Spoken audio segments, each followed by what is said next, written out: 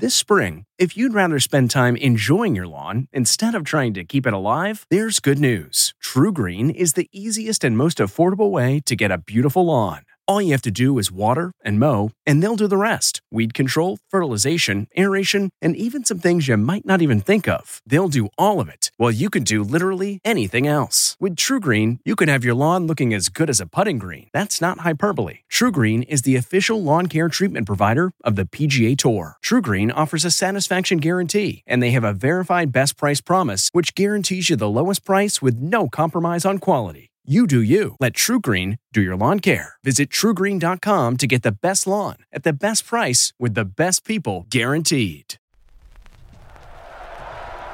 5, 4, 3, 2, 1, 0, ignition.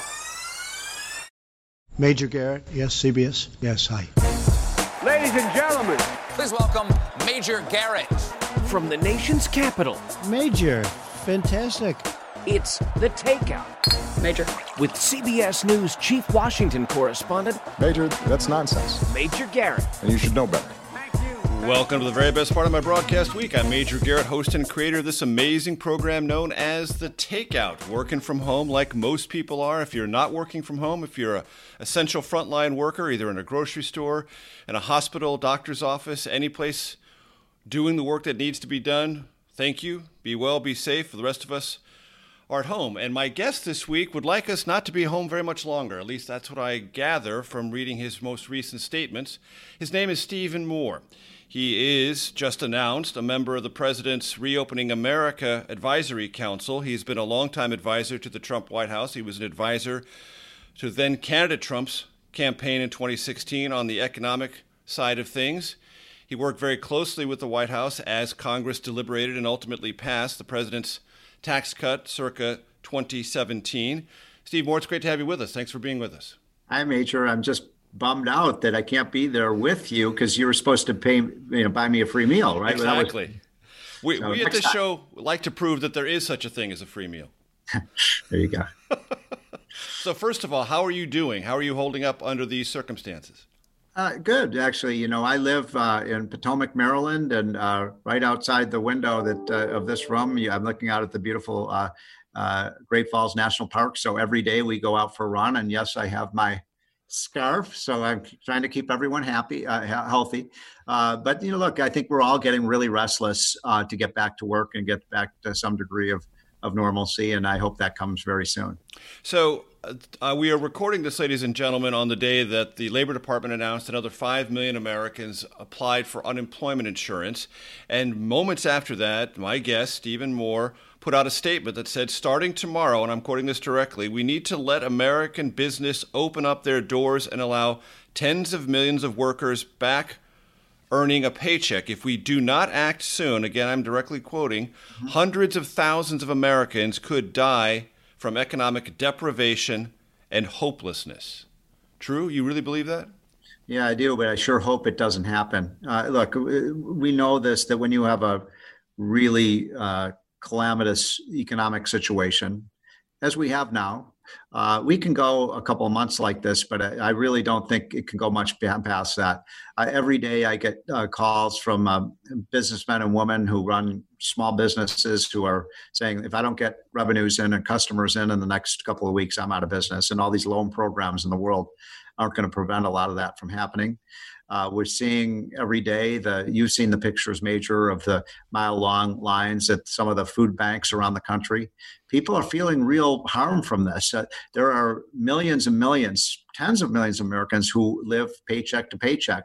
For people like you and me, I mean, I estimate my income is going to be down about 60% this year, but I have an income where it's not going to cause me real hardship. I mean, I'm not rich, but I do, upper middle class. It's the people at the very bottom who are really facing hardship.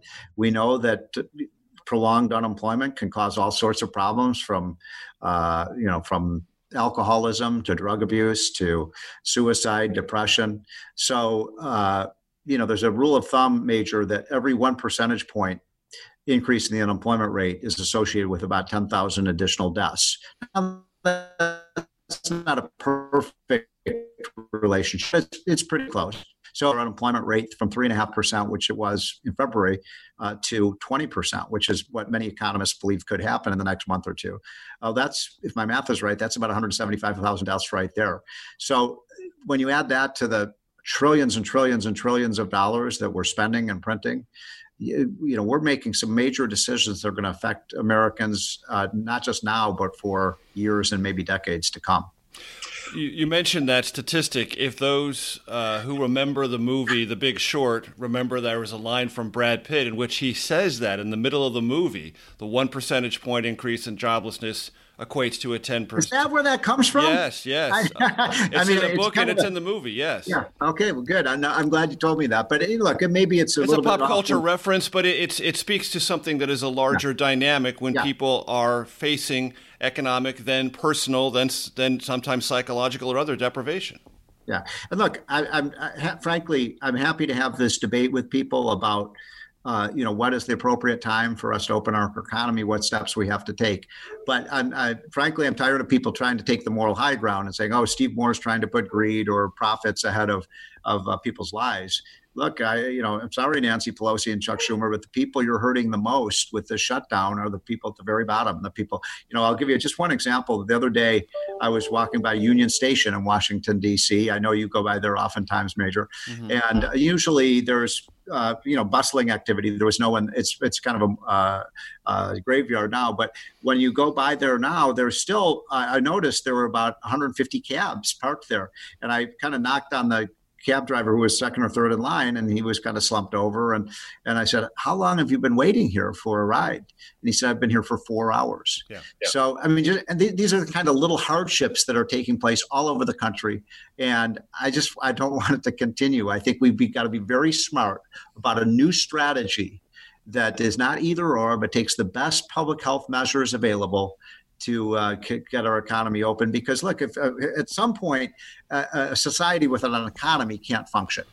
Right, but in your statement, and I want to get this clear from you, you said starting tomorrow. Mm-hmm. So in the world that Steve Moore would like to see, social distancing and lockdown orders end tomorrow. No. So let me clarify. I did say tomorrow. I actually think we should have started this a week or two ago.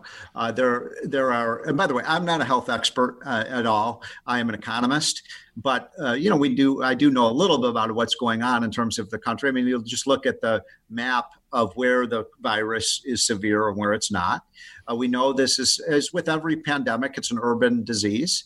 So we have about 12 or 13 major metropolitan areas, from San Francisco to Seattle to Denver to Detroit to Chicago to New Orleans to Newark and New York, that are very heavily impacted. And I'm not suggesting that they should be opened up. In fact, they're going to probably have to be closed down for hopefully just a few more weeks, but we just don't know about those big cities. But I'm talking about places like Boise, Idaho. I'm talking about Lincoln, Nebraska. I'm talking about Des Moines, Iowa. Those orders should be lifted so that people can start getting back to work, because we just don't have a lot of cases there. Now, look, there's risks with any decision we make. I mean, the problem here, Major, is there's no great solution here, right? I mean, every solution that we can take has risks and benefits to it. And what I'm saying is that we be smart about when we open up, where we open up, and who we allow to go back to work. I want to play a soundbite today from Lindsey Graham, someone I know you know well. He was on The View. This is April 16th, talking about what he thought would be a way to evaluate when to go back to a fully functioning economy, at least partially. Let's play that. On what we need to do better, I think the key to me is testing. I can't really blame the president, but we are struggling with testing at a large scale. You really can't go back to work until we have more tests that shows who has it and who doesn't, and we're beginning to turn the corner on that. Steve Moore, evaluate that.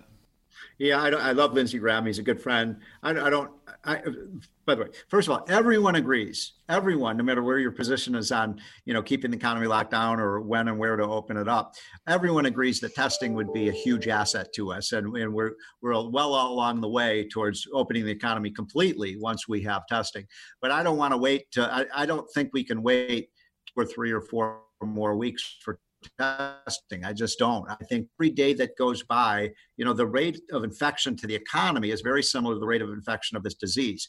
I think a lot of Americans believe, Major, wrongly, that, and by the way, the opinion polls are very clear about this, that roughly 2 out of 3 Americans support the shutdown of the economy because they're very afraid of this virus. And I have 2 or 3 really good friends who've been very sick with the virus, and 2 of them came very close to dying. They were, in the hospital, very sick.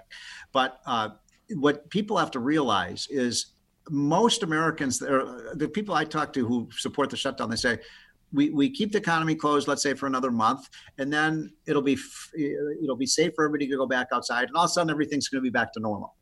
And I'm here to tell you that ain't happening, folks. If you think that the economy is going to be back to normal, it's not. There's going to be real devastation that lasts longer than this 1 month period. And I want to pick up on that line of reasoning on the other side of this break. I'm Major Garrett. You're listening to The Takeout.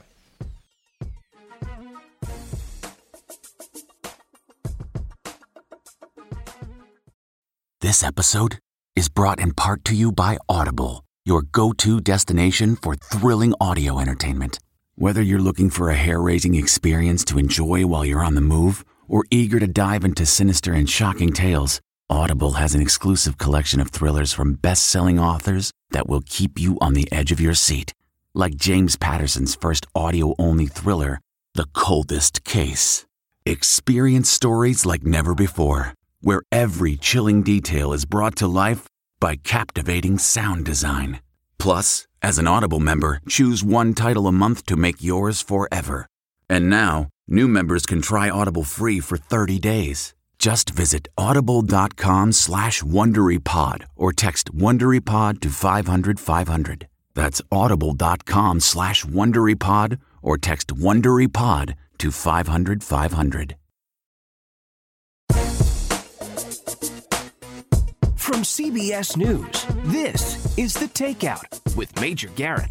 Welcome back. Steve Moore is my special guest. For those of you watching us on CBSN, great to be back with you. We were on the website last week with Craig Fugate, FEMA director during the Obama administration, but we're on for the full viewing all across the CBSN platform. Glad to be back. We're all adjusting and adapting as best as we can. And Steve Moore's going to talk to us about maybe some thoughts we are thinking about, but we haven't yet implemented in terms of reopening the economy. Steve Moore is an advisor to the White House, has been for a long time. He was to Donald Trump's campaign. He's just been named to this reopening of the economy task force. I want to play some sound from the Rose Garden Tuesday of this week where the president name dropped Stephen Moore. Let's listen. Some of the thought leaders that we're going to have, and there are some others that we are having, we're just waiting to hear, but everybody's saying yes, I must say. John Allison, Heritage Foundation, Kay Cole, James, great person. Hoover Institute, Condoleezza Rice, another great person. Art Laffer, Steve Moore.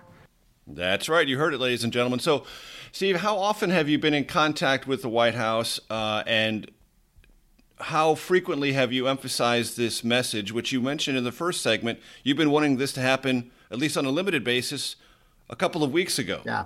So the other name you mentioned, you played the clip with Art Laffer being named and myself. And I think the next on that list was Steve Forbes. So the three of us, Forbes, Laffer, and myself, have kind of banded together to try to speak out with one voice about the best economic policies ahead. And I have been saying this for the last couple of weeks, that there's real economic costs that will last a long time and cause significant damages to people, including, an increase in poverty rates and unemployment and things like that we don't want to see.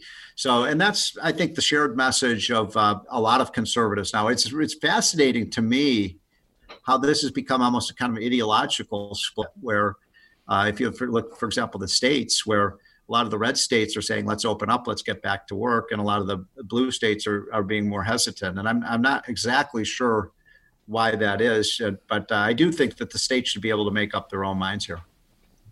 And you mentioned in segment one that you're an economist. You will remember, Steve, during the time you were potentially going to be placed on the Federal Reserve Board, some people said you're in fact not an economist. You have a master's degree, but haven't authored or co-authored papers that have been peer-reviewed. How would you describe your training as an economist? Well, I've been in this game a long time. I've been in economic policy making for 35 years. I've really learned from at the knee of two of the great economists of all time. One was the great Julian Simon, who was my mentor at the University of Illinois. He was the one who wrote the famous book, The Ultimate Resource, who taught us that we're not running out of oil and gas, and we're not running out of food, and that people are the ultimate resource. And that's a classic. And I learned my economics right from his knee. He and I worked together for 10 years. And then I met Art Laffer. And Laffer, I've learned a lot of my economics from him about, if you tax something, you get less of it. If you tax something less, you get more of it. And so, but I've been on the front lines of a lot of these policy debates. And as you know, we've covered a lot of these things together over the years. Right, and you were on the Wall Street Journal editorial board. Right. You ran the Club for Growth for many years, where you got into politics, the politics of economic policy on the pro-growth side. So you've played a lot of different roles in this world. But as a classically trained PhD and economist, you're not that. I'm not right? a PhD economist. Awesome. All right.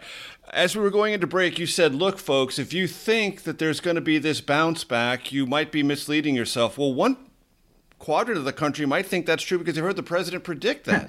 The president said that from the podium. There's going to be this big bounce back. You got to believe it. We're going to boom again.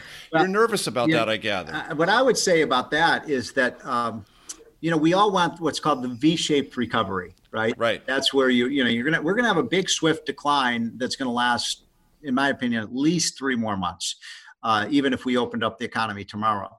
But what you want to do, and that might be as deep, by the way, is maybe 20%, which is gigantic. I mean, that's a gigantic decline. Then what we want to do is just zoom out of that. And that's what the president was talking about.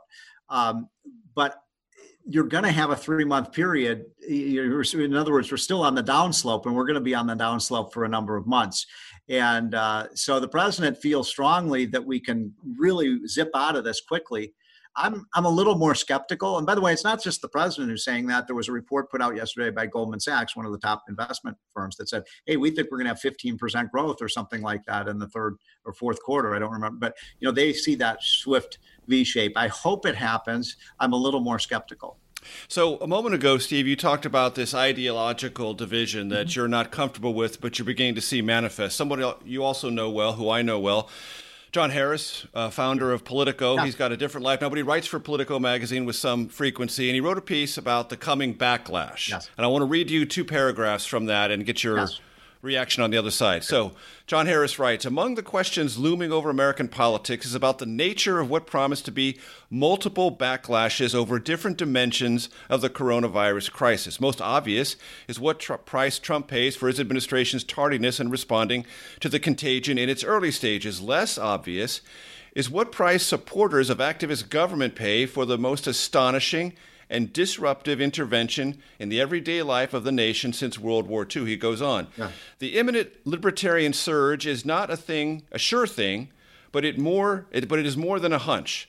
In informal conversations, one hears the sentiment, even from people I know to be fundamentally progressive and inclined to defer to whatever health officials say is responsible and necessary to mitigate the worst effects of the coronavirus. Meaning, even progressives are chafing under this. What do you think is the coming backlash? Do you perceive a coming backlash, and do you think it will have ideological dimensions? We're seeing a backlash right now as you and I speak. So you saw what happened the other day in Michigan, where there were a bunch of protesters outside the Michigan Capitol. That kind of thing is happening. I think you're going to see more of those protests. Now, that's coming from the right. These are sort of taxpayer groups, libertarian groups who are protesting about the economy being shut down, the out-of-control spending, but also the abridgments of personal freedom. I think that the governors in many states took this too far last weekend, during Easter weekend, when they were shutting down church services in ways that people thought were heavy-handed and right of religion. In terms of this issue about the kind of libertarians, I have to ask you, I'm going to throw this right back in your face because you're a political guy. I mean, where are the civil libertarians on the left? I mean, one of the things that I've found most interesting in my 35 years or so in politics and economics is, it used to be the left was the American Civil Liberties Union stood up against big government taking away our rights. I'm not hearing a lot of objections of people on the left. In fact, most of them have turned more statist. They want the government to take swift action against people who dare violate these curfews or aren't doing the proper amount of social distancing or aren't shutting down their business. So it's interesting to me that the right has become more the Rosa Parks of the world than the left is.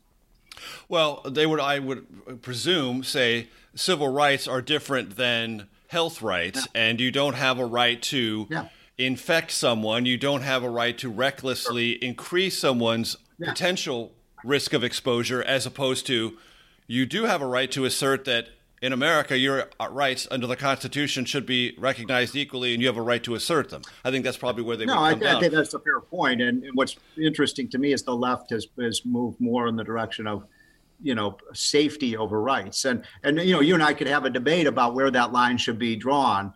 I wish the ACLU and other groups were out there protesting some of the decisions that are made by governments in terms of, for example, what happened this Easter Sunday and shutting down church services and things of that nature. But this is going to be a battle that will go on for many months. I think that we need to come to an agreement. I bet you and I could probably sit down. We may not agree a lot of exactly where we draw the line, but certainly you understand that we cannot allow our economy to collapse, right? We have to make very smart decisions that calibrate the health of the American people with the rights of individuals, but also the well-being of our economy. Without an economy, we don't have a society. Right. And that calibration, that risk factor, how do you measure it? How do you speak about it? How do you quantify it? Are all part of the things that this task force, I think, will be having conversations with the president about. And on the other side of this break, I want you to give us, to the degree you can, some idea of the tension that goes on in these very conversations. My guest is Steve Moore. He's an advisor to the president. He's outspoken on the need to get the economy up and running sooner rather than later. I'm Major Garrett. You're listening to, watching, and most thoroughly enjoying The Takeout. From CBS News, this is The Takeout with Major Garrett. Welcome back. Steve Moore is my guest. Stephen, do you like Stephen or Steve? Which is preferred? Anyone who dials you up on the Google machine can find both. Major, just don't call me a jerk, okay? It's Steve. Call me Steve. Okay. I've been called a lot of bad things over the last year. But it's true. You and I have been on the same side on a lot of issues over the years, but sometimes have locked horns too. But I really have always admired your integrity and your thoughtfulness in addressing these policy issues, even when you're wrong. Even when I'm wrong, which is on rare occasions. So, right. Clearly, the president in public is and has been feeling the tension of this. He talked aspirationally about Easter as a time. I think he wanted to. I think his preference would have been something, opening along the lines. Then the data kept presenting itself in an unrelenting way. And as Dr. Fauci has said, the virus tells you a lot of this information. You don't get to tell it. But describe, based on your conversations, not only with the president, but with Larry Kudlow, the top economic advisor of the National Economic Council, and others in the White House, how they're trying to weigh these things and how the task force that you're now a member of is going to try to advise and weigh these various matters. So I got to address one thing related to this, of something you said earlier about the president being late to the game in terms of responding to the virus. And then, by the way, there are a number of ads, political ads that are running on CBS and CNN and many networks now, basically making this point that Trump was late to the game. There's a problem with that argument, and you know what it is, Major, which is the president way back in January made the single most important decision that probably ended up saving tens of thousands of lives in the United States, which was shutting down travel with China. And he was roundly criticized by the New York Times and others. He's a racist, he's a xenophobe, and so on. But that was the single most important in terms of containing the infection rate of this virus. These are very tough decisions that the president has to make. I've told him in person, I said, Mr. President, this is your Churchillian moment. You have to rise to the occasion here. I don't think I would want to have to be in his position to make these very difficult decisions about what are you going to jeopardize human health if you, or are you going to have more death rates if you do X versus Y? What are the implications for how high are we willing to let the unemployment rate go up? It's reached 22 million unemployed since we shut down the government. That's a lot of people. That's a lot of people are being negatively affected. So it goes back to that word that I used earlier, a calibration of rights of citizens, economic prosperity, and health. And that's really a difficult thing to do. And as you well know, Steve, the president asserted earlier this week he has absolute, ultimate, total authority. He didn't really say that. He did. No, he did. He said exactly that. He said the governors know, and he knows that he was obviously counseled because the next day he was much more flexible about that. Governors do have a great say in this. That's the way our federal system is created and the way it's always worked. It's the way I know you ideologically support and defer to. So that's also part of this equation. It is. There are guidelines that come from the federal government. There is persuasive powers of the presidency, but many of the legitimized powers rest in the hands of governors. So I just have to say one thing about this idea where he said, I have absolute power. I mean, it is interesting to me that, as part of my job, I have to read the New York Times every day. And all they've been yelling and screaming about for the last 3 or 4 weeks is how dare Donald Trump let these states remain open? He should take executive action and he should have a national emergency and shut down every state so we have no, all the economic activity. And now when he says he wants to open up things and as executive power, he doesn't have the authority to do that. So he has the authority to shut down the economy, but he doesn't have the authority to open it up. My view, this is that we should rely on federalism. That's the great thing about America. The ingeniousness of our founding fathers is that we are states created our federal government, not the other way around. And let's let the governors make these decisions. But the president also should provide a lot of guidance. The federal government should provide guidance about the best practices to take into mind when you open up their economy and that kind of thing. So I think that's where the president is now.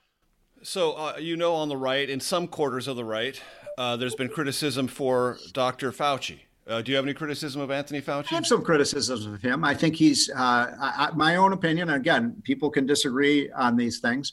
I think we've leaned way too much in the direction of keeping the economy shut down to try to save every life, not realizing that we're causing huge hardship for citizens, again, the people at the bottom and businesses. And that's, we're going to suffer a big loss of living standard because of this.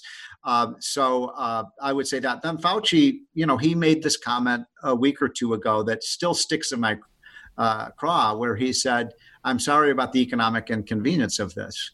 And that's just it's an insulting thing to say. This is not an inconvenience. This is a calamity. This is a horrid situation when you have 30 million people who've lost their jobs.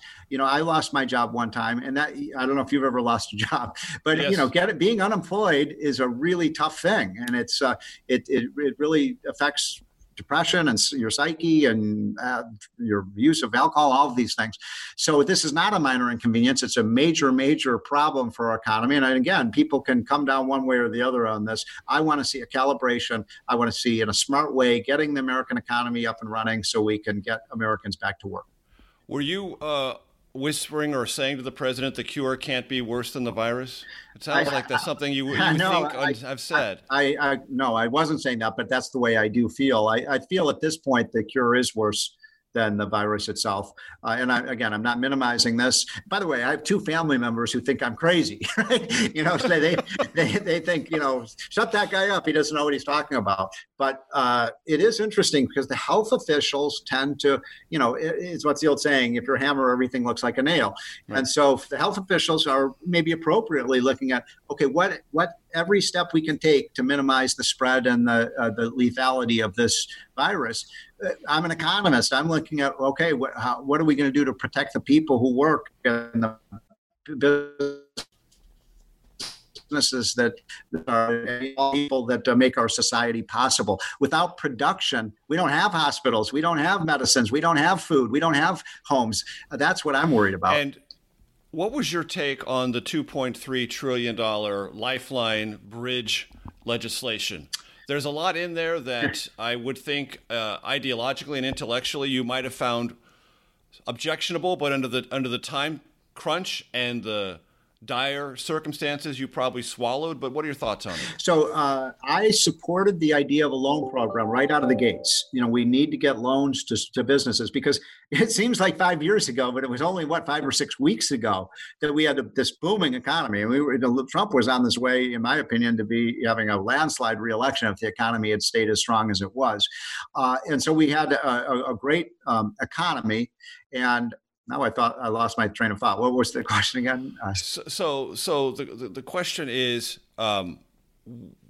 what would? Well, I lost the question too.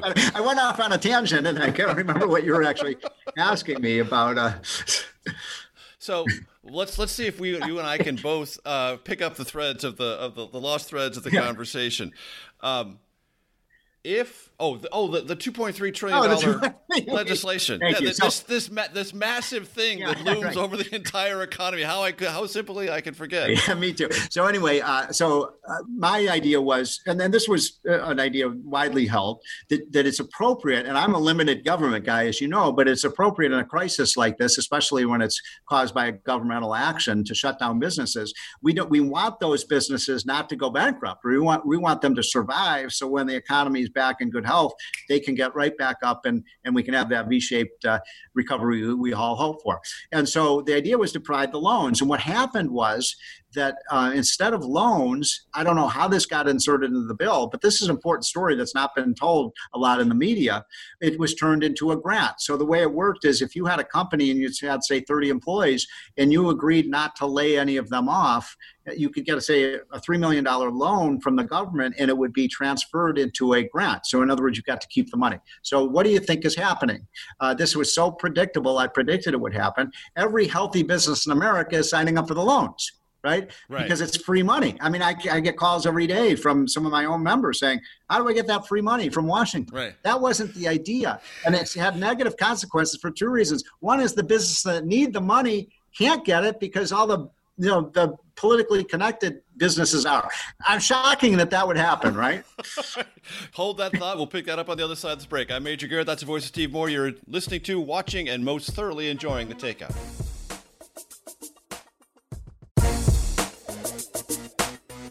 From CBS News, this is The Takeout with Major Garrett. Steve Moore is my special guest. He is an advisor to the Trump White House. He's also a member of the newly formed Task Force on Reopening the American Economy in the era of COVID-19. Steve, continue that thought about the problem with the grants versus loan program. Probably not something that can be remedied. There's already a vast call among Republicans to put more money in this. Good idea or bad idea? Or are we just stuck with it for the time being? Well, I think it can be fixed. I think we have to turn the spigot off and not allow companies to just take money from the taxpayers. And we got to target that loan money, Major, to those small businesses that need them. Because every day I get a lot of calls every day, but from businessmen and women who say, look, if I don't get either a loan or some customers in the door in the next week, I'm out of business. I sell my assets. And by the way, once a company goes through bankruptcy, you put it in the body bag, it can't be resurrected. And that's what's making me really nervous and why I'm so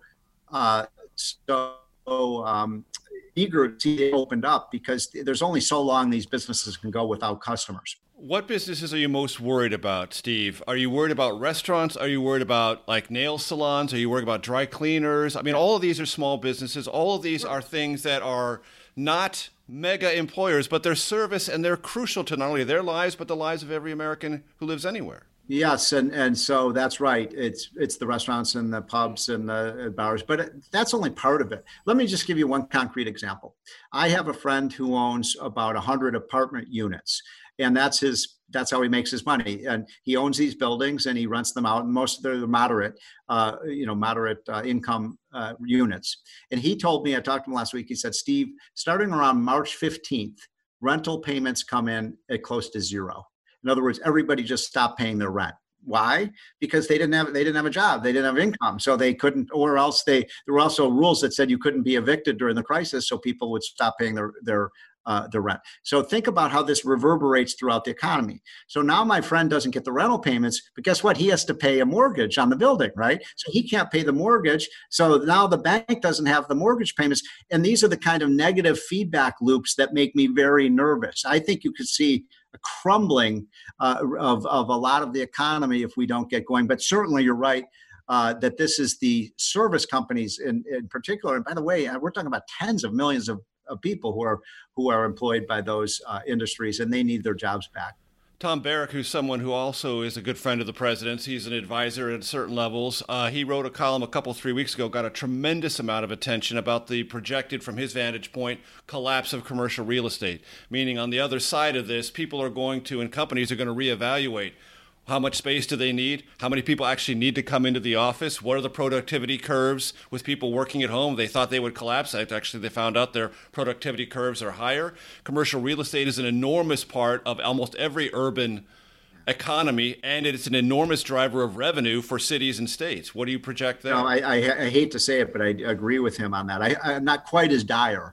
But I'll give you another just real life example. I mean, the other day I actually got my car. Don't tell anybody. I got my car and rode around town. But I roamed by one of our shopping centers, and this is a big shopping center. I won't mention which one it was. And there were probably 150 stores in that shopping center. There were 6 cars in the parking lot. It's very likely that shopping center is not coming back. They're going to probably have to take a bulldozer and just bulldoze that whole thing down.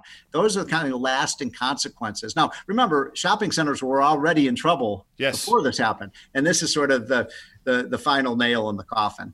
Yeah, so there was stressors all through the sort of retail concept of anchor stores in fixed places where people walk through all day. And what you're seeing now are the big stores, either Walmart, Target, Macy's, large supermarkets, and clearly Amazon. They're not having any trouble. They're actually doing everything they can. Amazon is adding employees, so is Walmart. Yeah. But the idea of mass centralized collection, distribution, and online sales, it seems to me this crisis will accelerate those already existing trends. Another example of what you're saying is AMC Theaters is saying that there might not be movie theaters anymore in the United States. I mean, I hope that's all wrong. And sometimes we get, too apocalyptic about these things, but the world is going to change a lot in the next 6 months, and in many ways not for the better. How do you understand the functioning of this task force? It's to provide advice to the president on these incredible logistical issues of where you open up the economy, how you open it up, all of these things. For example, it makes sense to me that for senior citizens, people of the age of 70, we know that most of the deaths are people of that age. You want to keep them obviously in isolation or in kind of sequestration, but you make these decisions. But I've got an idea for you that I hope the president is watching the show, because I feel strongly about. He always does. I think the president should appoint a recovery czar, someone who is not political, a great businessman or woman who has great admiration around the country. One person bipartisan support to mind would be someone like Fred Smith, who runs FedEx, one of our great companies, because these are logistical issues that nobody in the White House, including the president, who I greatly admire, they don't have the capacity to deal with that. And you can't have these decisions, Major, being made in a political way. Right. We know that half the country loves Trump and half of them hates him. So any decision he's going to make, people are going to be suspicious of. So I don't know. What do you think about that idea? Because I know that would be something that we could bring the country together around these steps that need to be taken to keep us healthy and prosperous. I mean, it appears, Steve, that the president's moving in that direction because this very task force and its bipartisan nature, there are Democrats from the Senate and the House on that. There are lots of different people, lots of different voices. He's trying to create a mechanism by which there is amplification and persuasive echo chambers for him whenever he comes down with these guidelines. He wants people behind him to say, you know what, this is apolitical, or as much as it can be. And it seems like he's moving in that direction anyway. I think it has to go beyond that. I think, and I'm not an expert on this, you may know the story, but I think the GM president during World War II was assigned a kind of czar task to deal with the economic transitions that had to happen.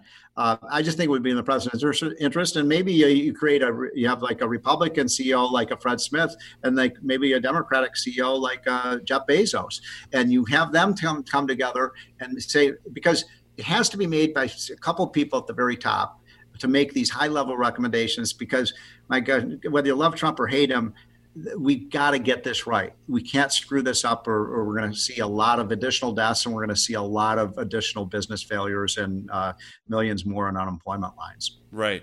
And in the 35 seconds we have left, do you foresee what do you think the next 2 weeks look like for this task force and for this economy and for this president? You're going to start to see states opening up on a limited basis in the next 2 weeks.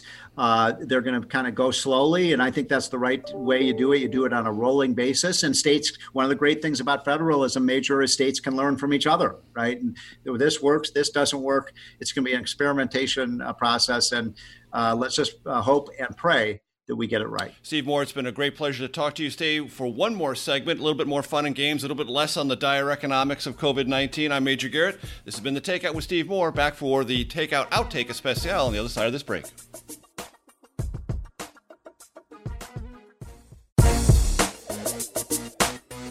From CBS News, this is The Takeout with Major Garrett. Welcome to your Takeout Outtake Especial. I'm Major Garrett, working from home, as I have been for many, many weeks. Steve Moore is our special guest. Steve Moore is an advisor to the President of the United States in good times. He's a member of the Reopening the American Economy Task Force now in these crisis times of COVID-19. He was a significant advisor to the President during his campaign in 2016 and in the formulation and ultimate legislative approval of the President's tax cuts of 2017. So he's a significant voice in talking about where we are and where the economy could be heading in the not-too-distant future.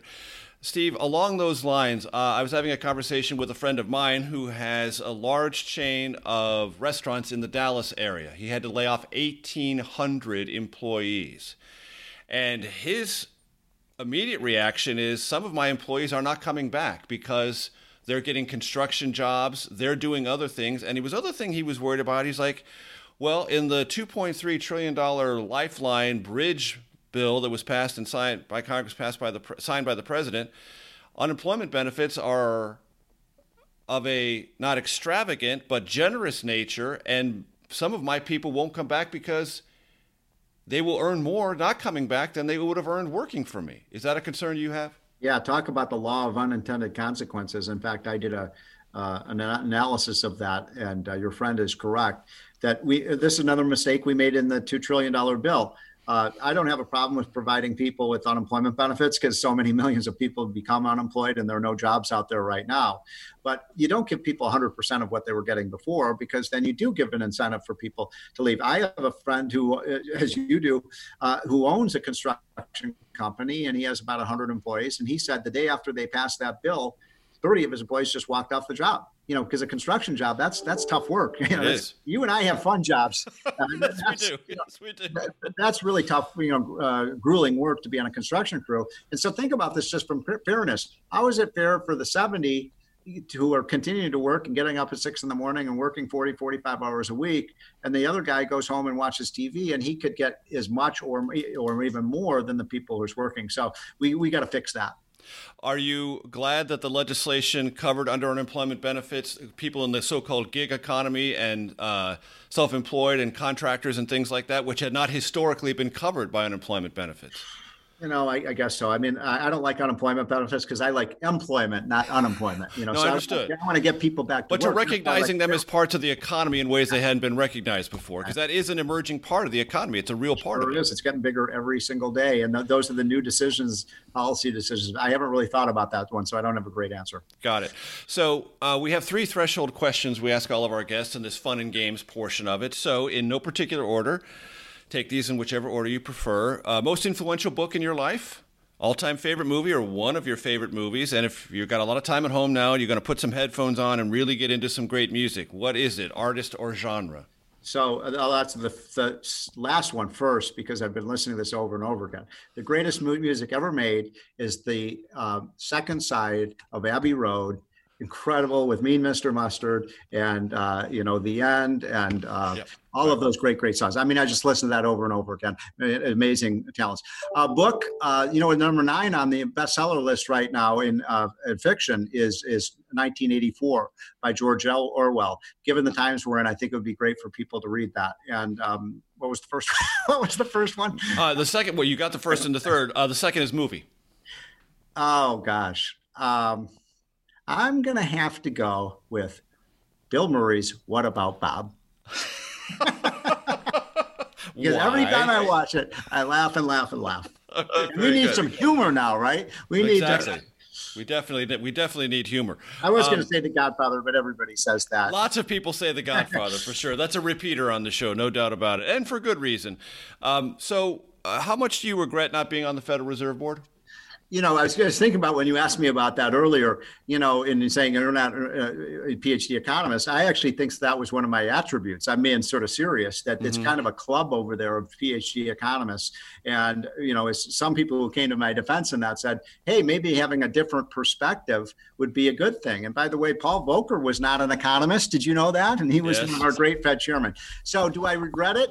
Times like now I do, because the Fed is we didn't even get into this, maybe next time, Major, the Fed is making decisions that trillions and trillions of dollars decisions, things they've never done before. They've become a massive commercial bank, lending company stuff. We should be thinking about whether that we want some kind of an unelected officials making these major decisions affecting our country. And do you oppose those interventions from the Fed? I think the Fed in this particular crisis has done mostly the right thing. We need massive dollar liquidity in the economy. You saw consumer prices are falling. That means there's not enough dollars. Just keep getting dollars into the economy, because remember, during the Great Depression, that was an era of deflation. Deflation can be as bad as inflation. Mm-hmm. Do you still believe that climate change, as it is colloquially referred to, is the biggest scam of the last 2 decades? I think we are way overreacting to this, and the idea that governments are going to come together and changing the patterns of the weather and the climate on the planet is absurd. And to those who are saying, well, technology, we need to growth and progress and technology are going to save the planet, not governmental action. And before I let you go, how do you react when you see stories like, well, a silver lining of COVID-19 is cleaner skies, less crowded streets, and a better environmental? Yeah, it's the degrowth movement. I mean, think about how clean the environment would be if there were none of us, right? But that's why the other great book that people should read, I'll say this on the way out, is Julian Simon's great The Ultimate Resource. It'll change your whole perspective on the world. And it was written 30 years ago, but as relevant today as ever. Steve Moore, it's been a pleasure. I thank you very much. Be well, be safe, be healthy. Next time I want the food, I want the drinks, I want all that stuff. When we're on the other side of this, I guarantee you, all will be provided and enjoyed. See you. That's it, ladies and gentlemen. Enjoy the takeout. See you next week.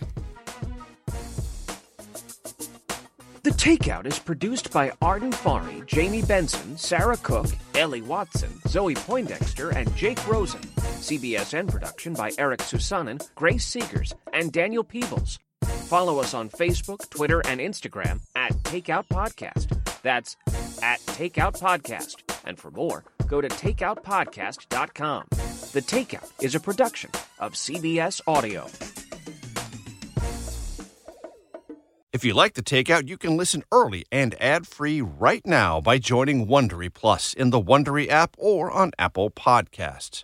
Prime members can listen ad-free on Amazon Music. Before you go, tell us about yourself by filling out a short survey at Wondery.com/survey. I'm CBS News correspondent Major Garrett, host of the podcast Agent of Betrayal, The Double Life of Robert Hanssen. During the Cold War, FBI agent Robert Hanssen traded classified secrets to the Kremlin in exchange for cash and jewels. In the podcast, you'll hear from Hanssen's closest friends, family members, victims, and colleagues for the most comprehensive telling of who Robert Hanssen really was. Binge the entire series now. Agent of Betrayal, The Double Life of Robert Hanssen is available on the Wondery app, Amazon Music, or wherever you get your podcasts. Hi, this is Jill Schlesinger, CBS News business analyst, certified financial planner, and host of the Money Watch podcast. This is the show where your money is not scary. It is a show that's all about you. It's your questions that make it possible for me to provide unconventional and entertaining insights on your money, and maybe more importantly, on your life. Follow Money Watch wherever you get your podcasts. You can listen ad-free on the Amazon Music or Wondery app.